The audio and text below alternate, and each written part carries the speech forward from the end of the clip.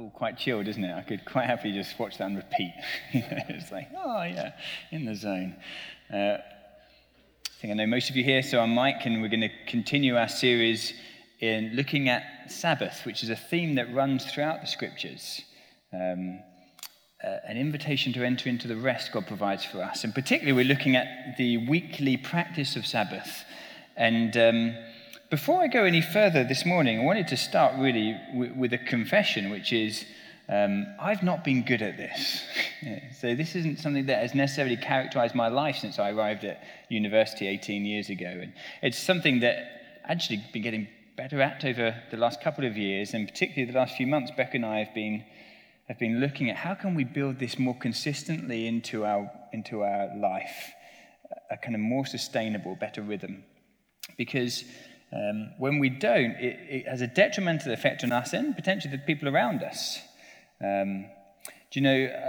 When I'm a doctor, and earlier on in my training, during my SHO years, I'd often do night shifts. And one set of night shifts, I think I'd been doing four nights in a row, and so Monday through to Friday morning, finishing Friday morning, and they were busy shifts. And I remember finishing that kind of 12, 13-hour shift on the Friday, and young and sprightly as I was back then, I thought, I've finished my night shift. Bonus day, I've got a Friday. And so rather than doing the sensible thing and getting some sleep, I planned in lots of activity, which included a game of squash in the morning, followed by going to church. Back when we were at the cricket ground, I was helping just put out some chairs. And then in the evening, Beck and I had arranged to have some friends round. Some friends around, Matt and Annie, came for a meal. And by the time that the meal had happened and we were chatting afterwards, I was just completely dead on my feet and was falling asleep during the conversation, which is a bit unfair, a bit embarrassing. But actually, Matt and Annie are really good friends.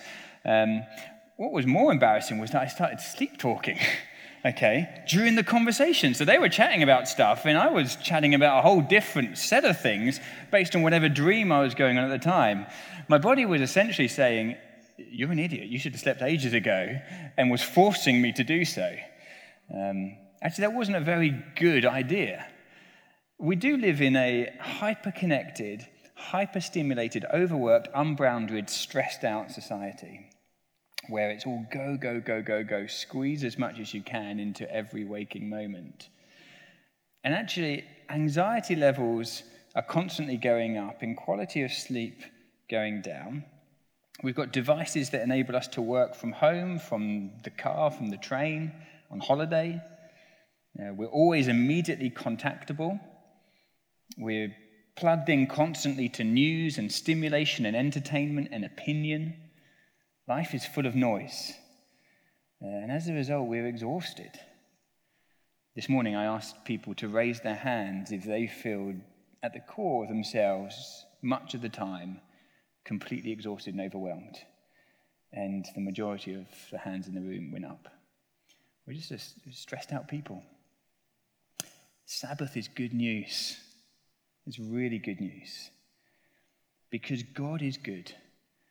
And Sabbath tells us that God really loves us and wants the best for us. And so this morning we're going to look at Sabbath again, and we've been looking from all sorts of different angles over the last few weeks, and we've still got a few weeks to go.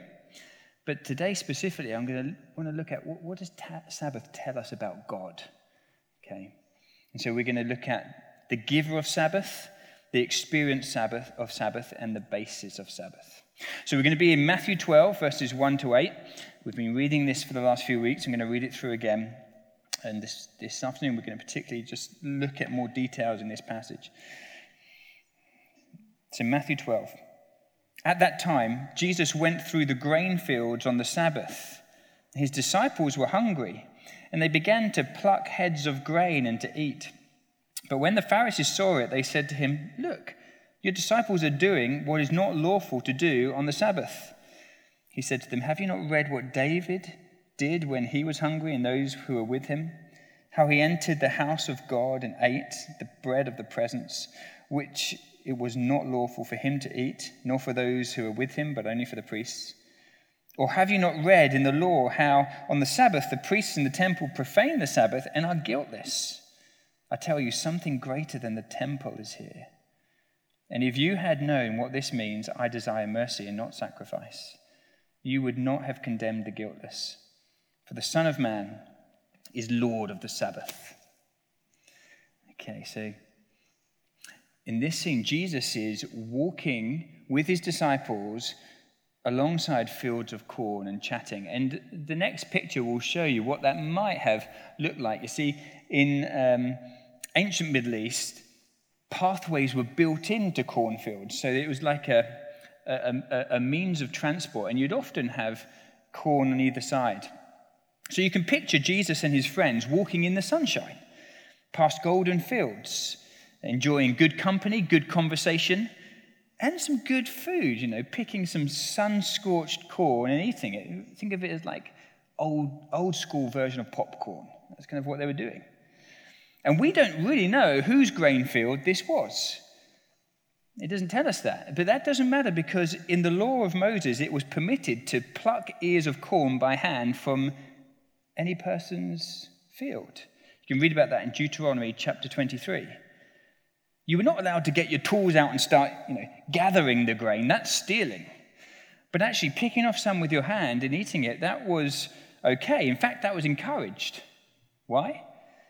Because that was the kind of generosity and welcome that the people of God were always meant to extend to a neighbor or a foreigner. And the custom demonstrated that every good gift comes from God, and there's more than enough goodness to go around.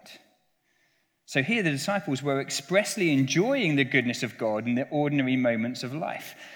But it was a Sabbath, a day of rest, and the Pharisees were watching. The Pharisees were a group of people who were very committed to the law of God. But over the years, what actually had begun as a desire to really honor God's word had just become less about God and more about human performance. Less about who God is and more about how I'm doing. So Eugene Peterson uses an analogy to help us understand the Pharisees a bit more. He says, imagine yourself moving into a house with a huge window overlooking a great view. This might be an example of what it might look like. Yeah. Green fields, a beautiful lake with the light catching it and sparkling. In the distance, snow-capped mountains. Several times a day, you would just stop what you're doing and have a look at that view and just be taken in by it.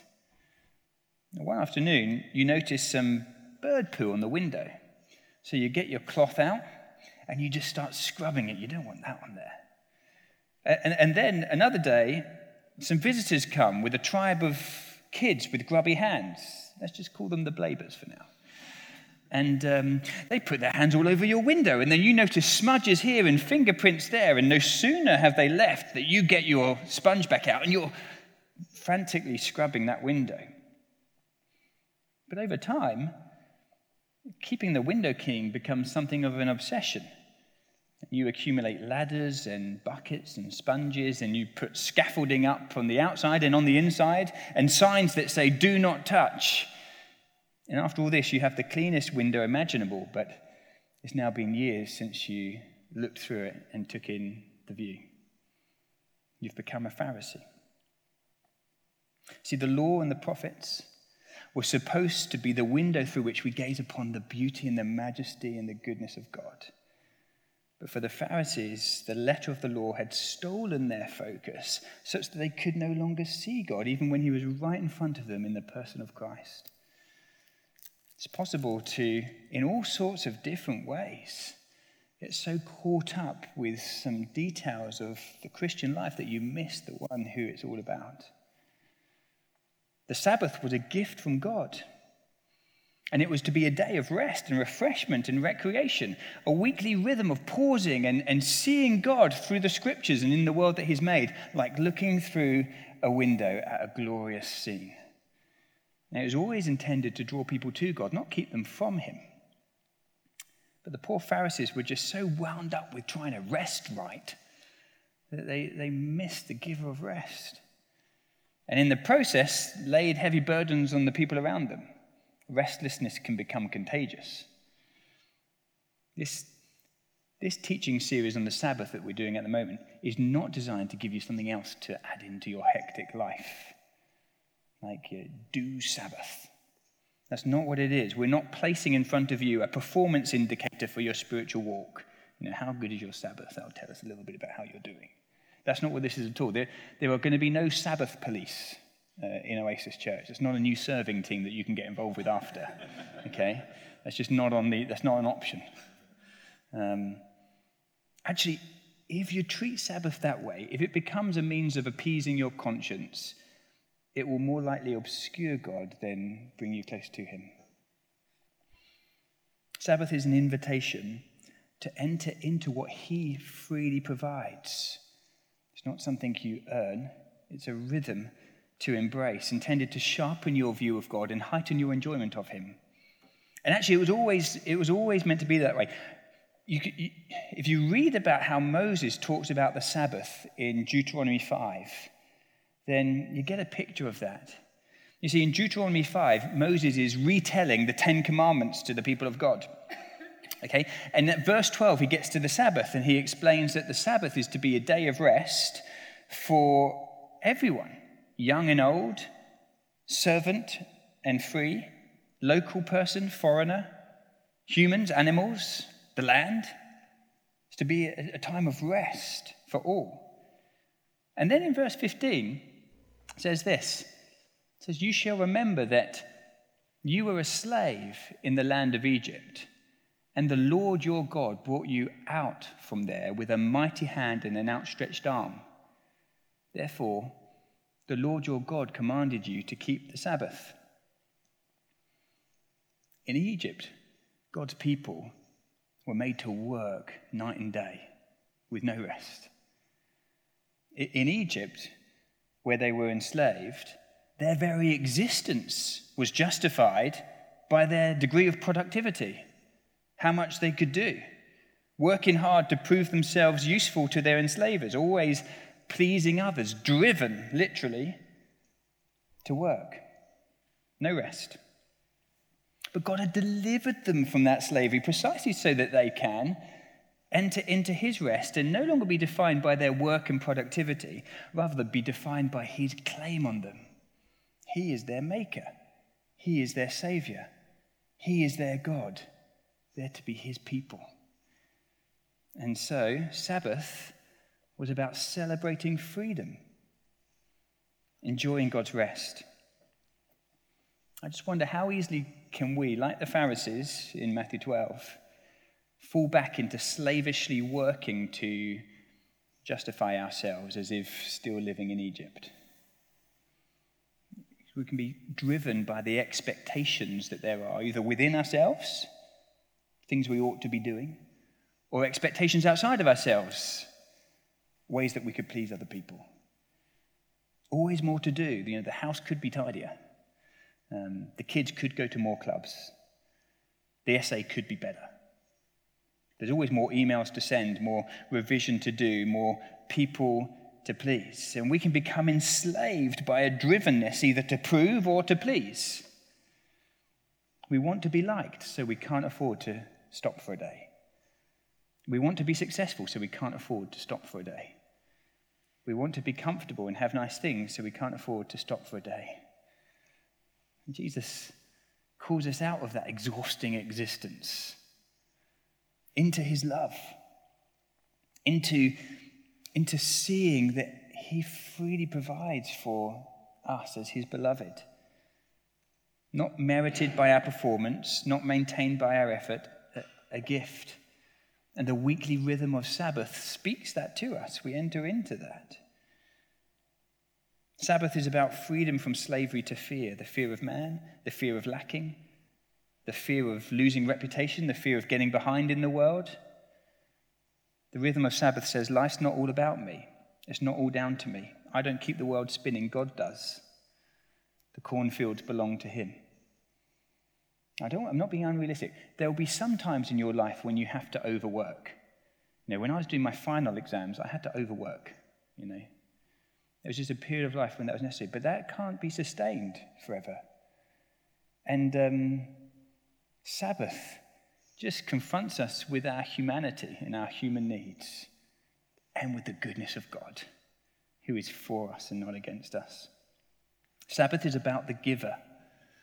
This is what Jesus is communicating as he responds to the Pharisees while he is walking through the cornfields. And the first thing that he does, you'll notice in the passage in Matthew 12, is he refers to a story about David found in 1 Samuel chapter 21. Now, that was many centuries after the time of Moses, when the law was given. And at the time, in 1 Samuel 21, Israel has a king, and the king is Saul. And David is on the run from Saul, because Saul, although he is king of Israel, was on borrowed time, precisely because Saul had turned away from trusting God to instead trusting himself, take matters into his own hands. And so God had departed from him, and David was the anointed one.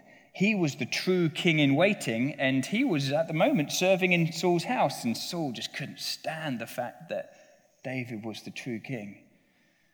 And so Saul restlessly plotted against David to kill him, and when David learned that, he fled from Saul's house, and he took some friends with him.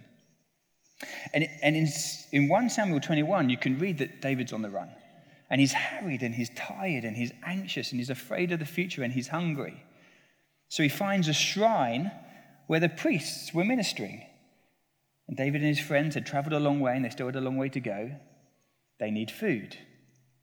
There was no food, apart from holy bread, the bread of the presence. You can read about that in Leviticus 24. These are special loaves that were baked fresh every week. I mean, the aroma of fresh bread would fill the place, and they'd be put on a gold table in front of the holy place where the Lord is. And they were supposed to represent a kind of thanksgiving offering to God. William Barclay explains that they were a symbolic offering in which God was thanked for the gift of sustaining food. The bread was there to say, God is the one who brings food from the ground to feed us, and to represent the sustaining, refreshing presence of God. But only the priests could eat that bread. But on this occasion, David and his friends on the run, they were given the bread to eat by the priest at the time, Ahimelech. That was not lawful. But human need took priority over ritual precision. And the heart of God was being expressed over the letter of the law. Mercy, not sacrifice. That's a quote from Hosea 6 that Jesus says. And the full verse in that passage is something like, I desire mercy, not sacrifice. The knowledge of God over burnt offerings. To know God. David and his friends in that moment of need and anxiety and hunger knew God as the one who brings shelter, as the one who brings refreshment, as the one who takes mercy upon the needy. Why does Jesus refer to this story? He's making the point. The Sabbath is not a task to perform. It's a gift to tell us who God is. He is a shelter for the harried.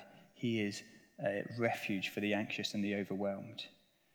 And just perhaps you're feeling like that today. Because you're feeling overwhelmed by life. And that you haven't got the resources within yourself. True. But the Lord is for you, a shelter, a refuge. He knows you. He feeds you. He welcomes you. And as the Pharisees are confronted on that cornfield walk, they fail to see that one greater than David was there with them. The true king of Israel, who, like David, was leading his friends, the disciples, into an experience of the grace of God as he gave them something to eat, just as David had given his friends something to eat. But the overthrown Pharisees, like Saul, did not like it. They resisted God's rest in favor of self-sufficiency. Don't you do the same? It's not all down to you. Next in Matthew 12, Jesus referenced the priests in the temple. And he says, the priests do lots of things on the Sabbath which could be considered work. I mean, they light a fire, that's expressly forbidden. they carry animals, they present sacrifices. But Jesus says they're guiltless. Why? Well, they too on the Sabbath are communicating God to people. All the sacrifices in the temple are speaking a message of the grace and the goodness of God. He's the one who provides for the forgiveness of sins. He's the one who makes a way for us to draw near to him. He's the one who carries our heavy burdens. And Sabbath is about communicating who God is.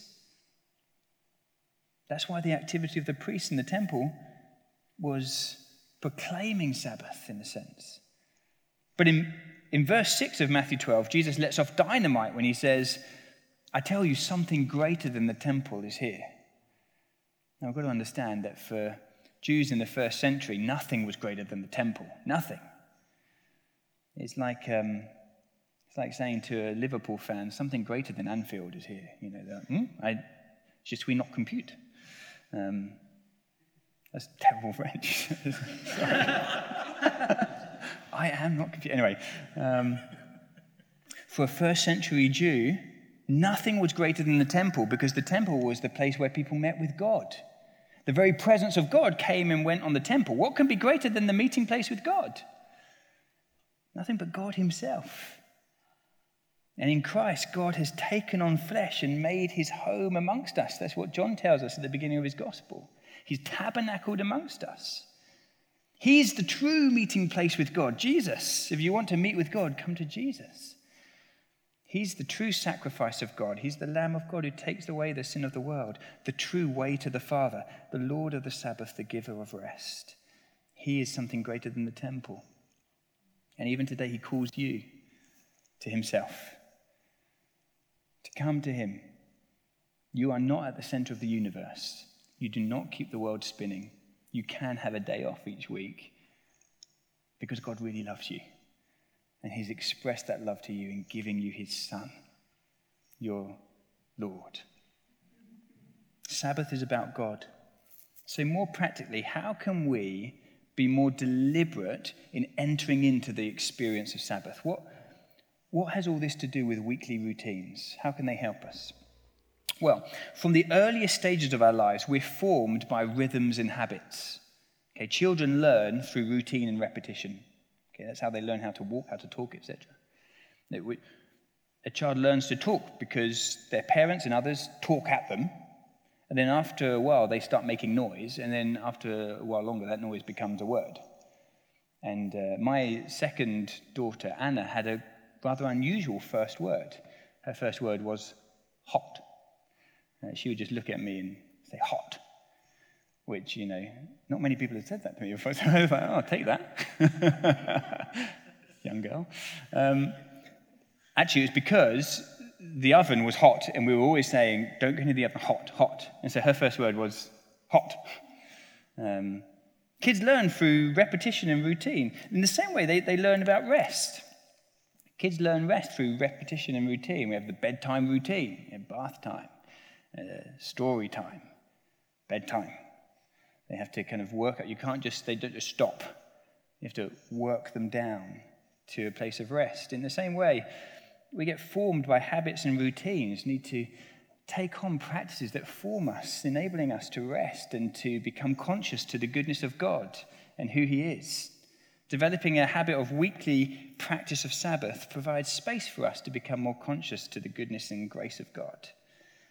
It's not about having one very super spiritual day a week, okay? Jesus, in that scene in Matthew 12, is on a walk chewing corn with his mates, okay? There's no mood music. There's no intense feelings going on. There's no meditation. He's just with his friends. It's very normal. But God is present in that normality. And there's nothing wrong with mood music. You can put some mood music on, that's fine, but it's not necessary. One ancient Sabbath custom is that fathers would take a spoonful of honey at the very beginning of the Sabbath day and give it to their children and ask them to just eat it. And of course, they loved that. As a way of showing you're about to enter into something sweet, the rest of God. I don't need to be told twice to start off my Saturday with some croissants and, some pancakes. sweetness at the beginning of the day. We did that yesterday. To experience with our senses, we're about to enjoy the sweetness of God's rest, which he provides for us. Practicing Sabbath is really, for me, more and more, the actual practice of it is about becoming more present in the moment. So actually consciously enjoying the day that I'm in. The psalmist says, "This is the day the Lord has made. I will rejoice and be glad in it." So last Saturday, that looked like going berry picking along the River Ray with the girls and some friends. And we just, took in the sights and the smells and the sounds, the babbling River Ray and the tweeting birds. And looking at the trees and the berries, and actually tasting the berries, not just, tasting them while on my phone, but then you're not really tasting, but actually tasting, being conscious to them. Trying to pick one that was way out of reach, and so I had my friend Pete holding onto my ankle while I was reaching for it. It was fun. It was just good fun. Dodging the bikes that were coming through. Just being present. Increasingly, I'm trying to put my phone away one day a week. Because actually, if people can't contact me, the world will keep spinning because I'm not the center of the universe. And I can fall into thinking that I am. That I'm that essential. And Sabbath is humbling because it tells me, no, you're not. God is. Put the phone away, pick that berry.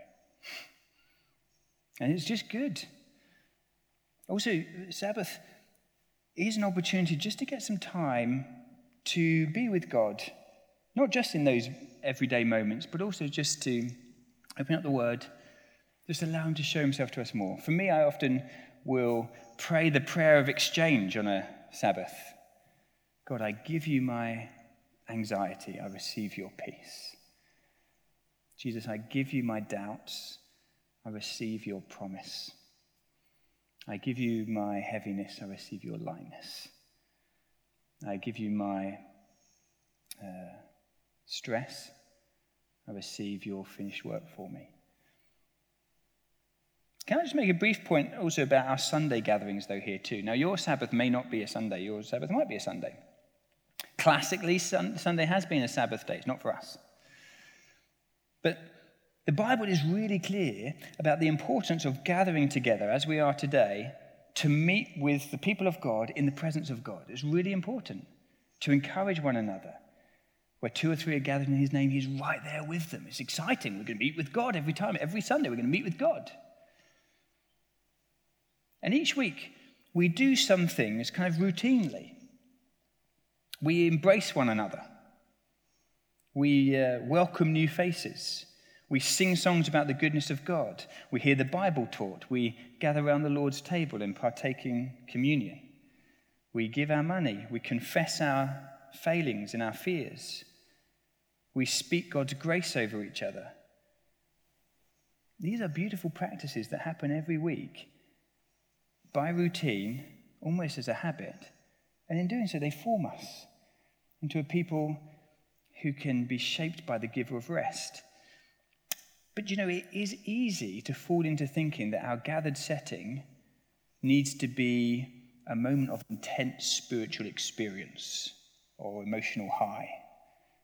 Particularly in our tradition of churches, in the charismatic evangelical, which is, that's wonderful. We believe the Spirit is alive and active amongst his people, so we expect to encounter the Spirit and enjoy the gifts of the Spirit, but you can fall into thinking that unless it's intense, it's not enough.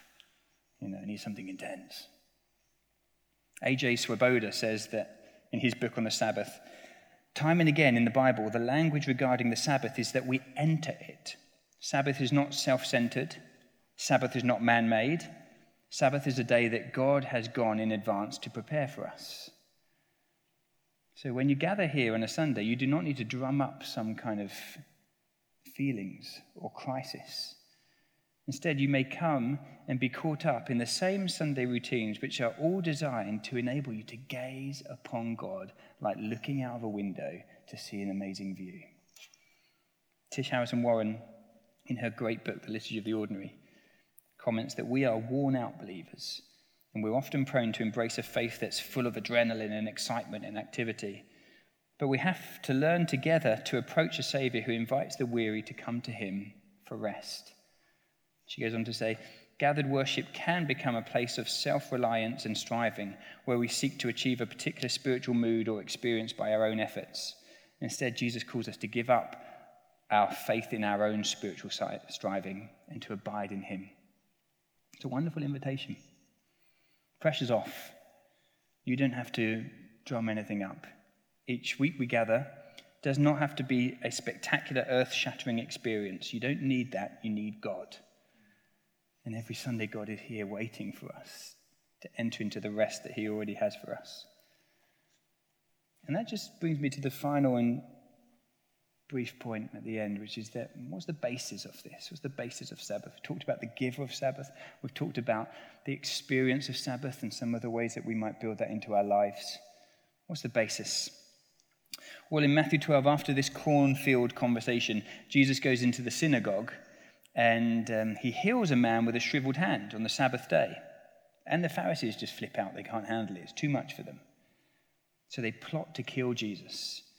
And let's pick up what Jesus then goes on to do. It says in verse 15, Jesus, aware of this, their plotting, withdrew from there, and many followed him, and he healed them all and ordered them not to make him known. This was to fulfill what was spoken by the prophet Isaiah. Behold, my servant whom I have chosen, my beloved with whom my soul is well pleased. I will put my spirit upon him, and he will proclaim justice to the Gentiles. He will not quarrel or cry aloud, nor will anyone hear his voice in the streets. A bruised reed he will not break, a smouldering wick he will not quench, until he brings justice to victory, and in his name the Gentiles will hope. Jesus is the servant king, one greater than David, the one who came not to be served but to serve. Jesus is one greater than the temple. He is the meeting place with God, and all are welcome to find their rest in him. Not just Jews, but Gentiles. What does that mean in our language? It's not just for religious people. It's for the religious and for the secular.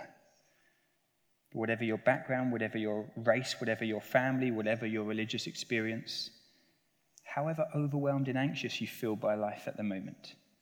Maybe today you're feeling like a bruised reed, barely keeping it together, or a smouldering wick, just about flickering a light. Jesus is the Lord of the Sabbath. This Sabbath chapter in Matthew 12 climaxes with that wonderful proclamation, the prophecy of Isaiah. This is who Jesus is. He comes not to crush, but to restore, not to snuff out, but to breathe life, not to lay heavy burdens on you, but to lift them from you. You see, Jesus entered into our experience of restlessness at the cross. And there, on Good Friday, Jesus worked on our behalf to the bitter end, to the very last working hours of the week on that Holy Week, on Good Friday, until at the beginning of the Sabbath, as the sun was setting. In the Hebrew calendar, it was an evening-morning routine. Just as the end of that Friday, Jesus cried out in a loud voice, "It is finished. The work is done." He works for us, and his work secures our rest, and his death secures our life, and his gift pays our debt, and his cry welcomes us home. And then he is laid down in the tomb on Saturday, their Sabbath. And on the Sunday, rises, resurrection life at the beginning of the week, declaring peace be with you. Jesus gave himself fully for you so that you can give yourself fully to him. He's the Lord of the Sabbath. The basis of our rest is what he has done for us. You've nothing to prove. You don't need to please everyone. Your Father is pleased with you in Christ. Rest in his finished work. And it enables you to embrace a rhythm of Sabbath that says one day a week I can stop because I'm not the center of the universe, Jesus is. And this is really good news. Can I pray for us? Why don't you Maybe just close your eyes. Listen, this is the challenge to me.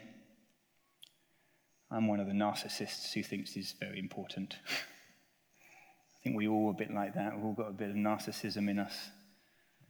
Jesus is God, and he's good, and he's for you. Embrace it. It's good news. Lord, I just pray for each of us here that, Jesus, we would hear this wonderful announcement, the announcement of the gospel that Jesus is Lord. I thank you, Jesus, you have finished all the work that was needed, and you've declared it is finished, it is done. We do not need to strive. We do not need to justify ourselves. We can't. We've been taken out of that position. You're the one who justifies. I thank you that, Lord, you love us and you receive us as we are. And you've made the way for us to come and to rest, knowing we are beloved. And thank you, as a result of that, we can make that very practical by each week just having a sustainable rhythm where we're not go, go, go, go, go, but where we go 6 days and we rest. And in that moment of rest, we take in your goodness. And the whole creation shouts aloud of the goodness of God. Lord, make us aware, make us alive, make us conscious of all your goodness around us. Help us to receive deep in our souls that wonderful rest that comes from the Lord of the Sabbath. And may that spill over into a life with a rhythm of rest. And I ask it for the glory of Jesus, in the name of Jesus, for the good of us all. Amen.